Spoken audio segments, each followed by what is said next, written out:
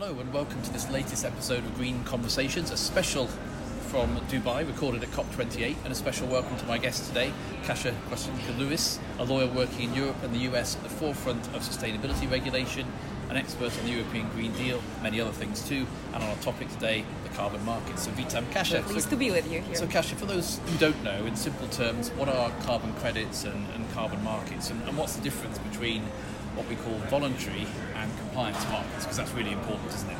Yes, that's a very good fundamental question. So carbon credits essentially are environmental commodities that can represent either right to pollute, so right to emit 1 ton of CO2, or they can represent a reduction of 1 ton of CO2. So essentially these are two sides of the same coin, and a way to internalize the social cost of carbon, as we call it. And carbon markets are the trading platforms, marketplaces where you can purchase the allowances or purchase those rights to emit, or purchase the reductions that took place somewhere else, so outside of your direct control. So you can purchase those reductions and then use it to offset your own, hopefully unabatable emissions, because that's really the intention here, to use the offsets only where the actual emissions cannot be, for technological reasons, for instance, achieved. And there's been a lot of talk at this COP about carbon markets and the importance of them. So why is that? Why are they such an important part of implementing the Paris Agreement, and what still needs to be done? Absolutely, and so maybe just to finish the thought from my last response. So we have two essentially different types of markets. One is compliance, one is voluntary. And now with this COP, we're also seeing the emergence of a new carbon market, which, for the lack of a better term for now, we call Paris aligned. So starting with the beginning, so compliance markets are essentially the markets that are mandated by governments, that are prescribed by governments, and participation in those markets is compulsory. The very good example is the EU emissions trading scheme in place since 2005, where high emitters have to purchase the allowances, again representing a right to emit 1 ton of CO2, and then surrender them after the emissions actually take place. So these are compliance markets. Then voluntary carbon markets, as the name suggests, are the markets where the transactions are freely voluntary. The problem with those markets is that they are not regulated. And so right now with this COP, and in general with operationalization of the Paris Agreement, we are hoping that the legal framework to regulate carbon markets, which is there in Articles 6.2 and 6.4 of the Paris Agreement, will now come into play, and we'll see a market that might still be voluntary, but at least regulated under a harmonized framework of the Paris Agreement. So you started to introduce some of the key terms in this market, like all parts of ESG. It's yet another area where we use lots of jargon to make things deliberately difficult and impenetrable. So you talked about Article 6. There's another important phrase we need to know about, which is ITMOs. I want to explain what an ITMO is in real person's language. Yes, ITMOs is a highly sought after commodity right now on carbon markets, which is pretty much not really available yet. So ITMOs are internationally transfer mitigation outcomes. So this is a very long phrase just to denote the type of carbon credits that are issued under Article 6.2 of the Paris Agreement. So under this framework, countries can implement policy ramifications domestically, and under that legislation they can essentially issue those ITMOs, so carbon credits that are, again, voluntary, but they have this stamp of being approved, actually issued by the government. These are ITMOs.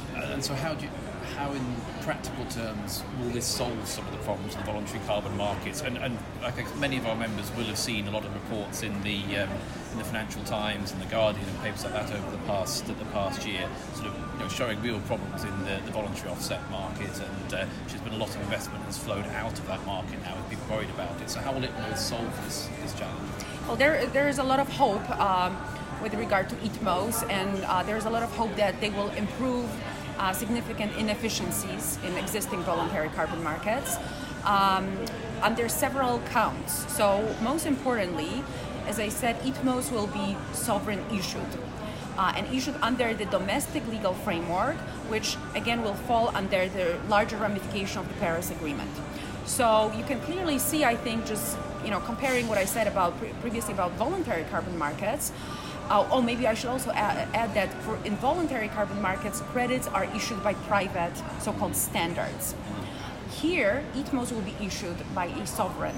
So immediately, automatically, we'll avoid a lot of problems where the voluntary carbon credits were procured by private stakeholders. Credits were issued by a private stakeholder, and there was no governmental oversight. Very often, governments of developing countries didn't even know that credits were procured on their territory. And there was also a lot of controversy with, sometimes very, very sadly, displacing of local communities so that the investor could plant a forest, and claim credits for that. So hopefully with the ETMO framework, these situations will not take place. The ETMO market is particularly important for the Global South, the developing nations, and you're here in part to help highlight some of the good examples that are already going on in countries including Rwanda and Ghana. So can you perhaps share some examples of ETMOs and how they're being used in real life at the moment with us? The countries that you mentioned, they are at the forefront of Article 6.2 implementation, in as much as they have, especially Ghana, has very mature, fully developed legal framework. And that's essentially what we need for investments to flow into the country, because investors want to have this legal certainty. They want to be able to, review the whole process, be sure of all of the steps that need to be followed. So Ghana last year actually finalized, before last year's COP, finalized their Article 6.2 framework and authorized first ETMOs. Authorized meaning they issued them essentially. Or the new approach that we are putting emphasis on is that ETMOs up until recently have been perceived as something that can be transacted between sovereigns. So the ETMOs that were authorized by Ghana last year were purchased then by so-called buyer countries, for instance, Switzerland, Singapore. But in our view and our interpretation of Article 6.2, those ETMOs can be purchased or generated also by private stakeholders, which would definitely bring more capital into the markets, much needed capital. And it's a great way then of capital flowing from developed nations to the global south, where we need to support a successful just transition then in that case. So it sounds like the system of governments then is clearly kind of key in this. So is there more that governments need to be doing more broadly to scale up the market? And then also, what's the role of the finance sector itself in trying to scale up the market? Very good question. So the government has to take the first step, which is implement the framework. Again, there is an overarching framework under Article 6.2, but then it has to be, so to speak, transposed onto the national level. So that's the role of governments, and arguably there is the lack of, we call it, capacity on the side of the, especially developing countries, because there has to be a lot of analytics, a lot of policy making, like even the technical policy drafting. It's in this new area. This is not something that countries necessarily have readily available. So this is definitely an area where institutions like the World Bank or UNDP or even private consultants can help with. Also because they can ask you to help with this, can't they? Exactly. That's also what we are doing, and that's more efficient because then we know what the best practices are, or the advisors. We know what are the lessons learned. So this makes the whole process more efficient, and then it's also good to look at it as a very collaborative process, that we often describe it as public-private partnership. And I wouldn't be afraid of that term, because it's not a commingling of interests, but it's like literally putting all of the minds together, investors articulating what they need to have in that legislation to actually bring the capital into the country, and the government articulating what they want in exchange, maybe some share of proceeds that will benefit the local communities. So there are different options of structuring this. So like so many things in climate finance and sustainable finance more broadly, collaboration is really the key to this between governments, between private finance, between the various professions and consultants and multilateral bodies. Everyone needs to get involved with this. How big can this market get, do you think? Because it does sound like it's potentially a really important part of this solution to financing the transition, particularly in the global south. But what sort of size and scale does it need to get to? $1 million question. $1 million, that's $1 trillion. Yeah, well, you are absolutely right, because as far as I remember, the latest numbers when it comes to how much money needs to be invested in green transition globally, and a lot of this will, should go towards developing countries until the end of this decade, is around $4 to $6 trillion.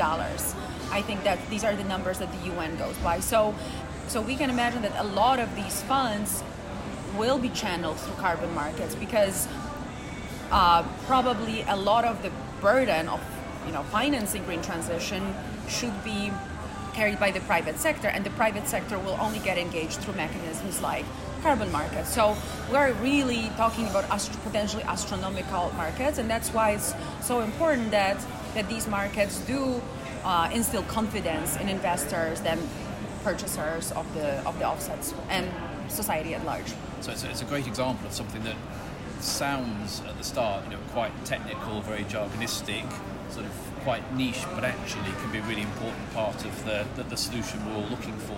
So thanks for sharing that with us, Kasia. Dziękuję bardzo, and enjoy the rest of COP28. Dziękuję bardzo za zaproszenie. Enjoy the rest of COP as well.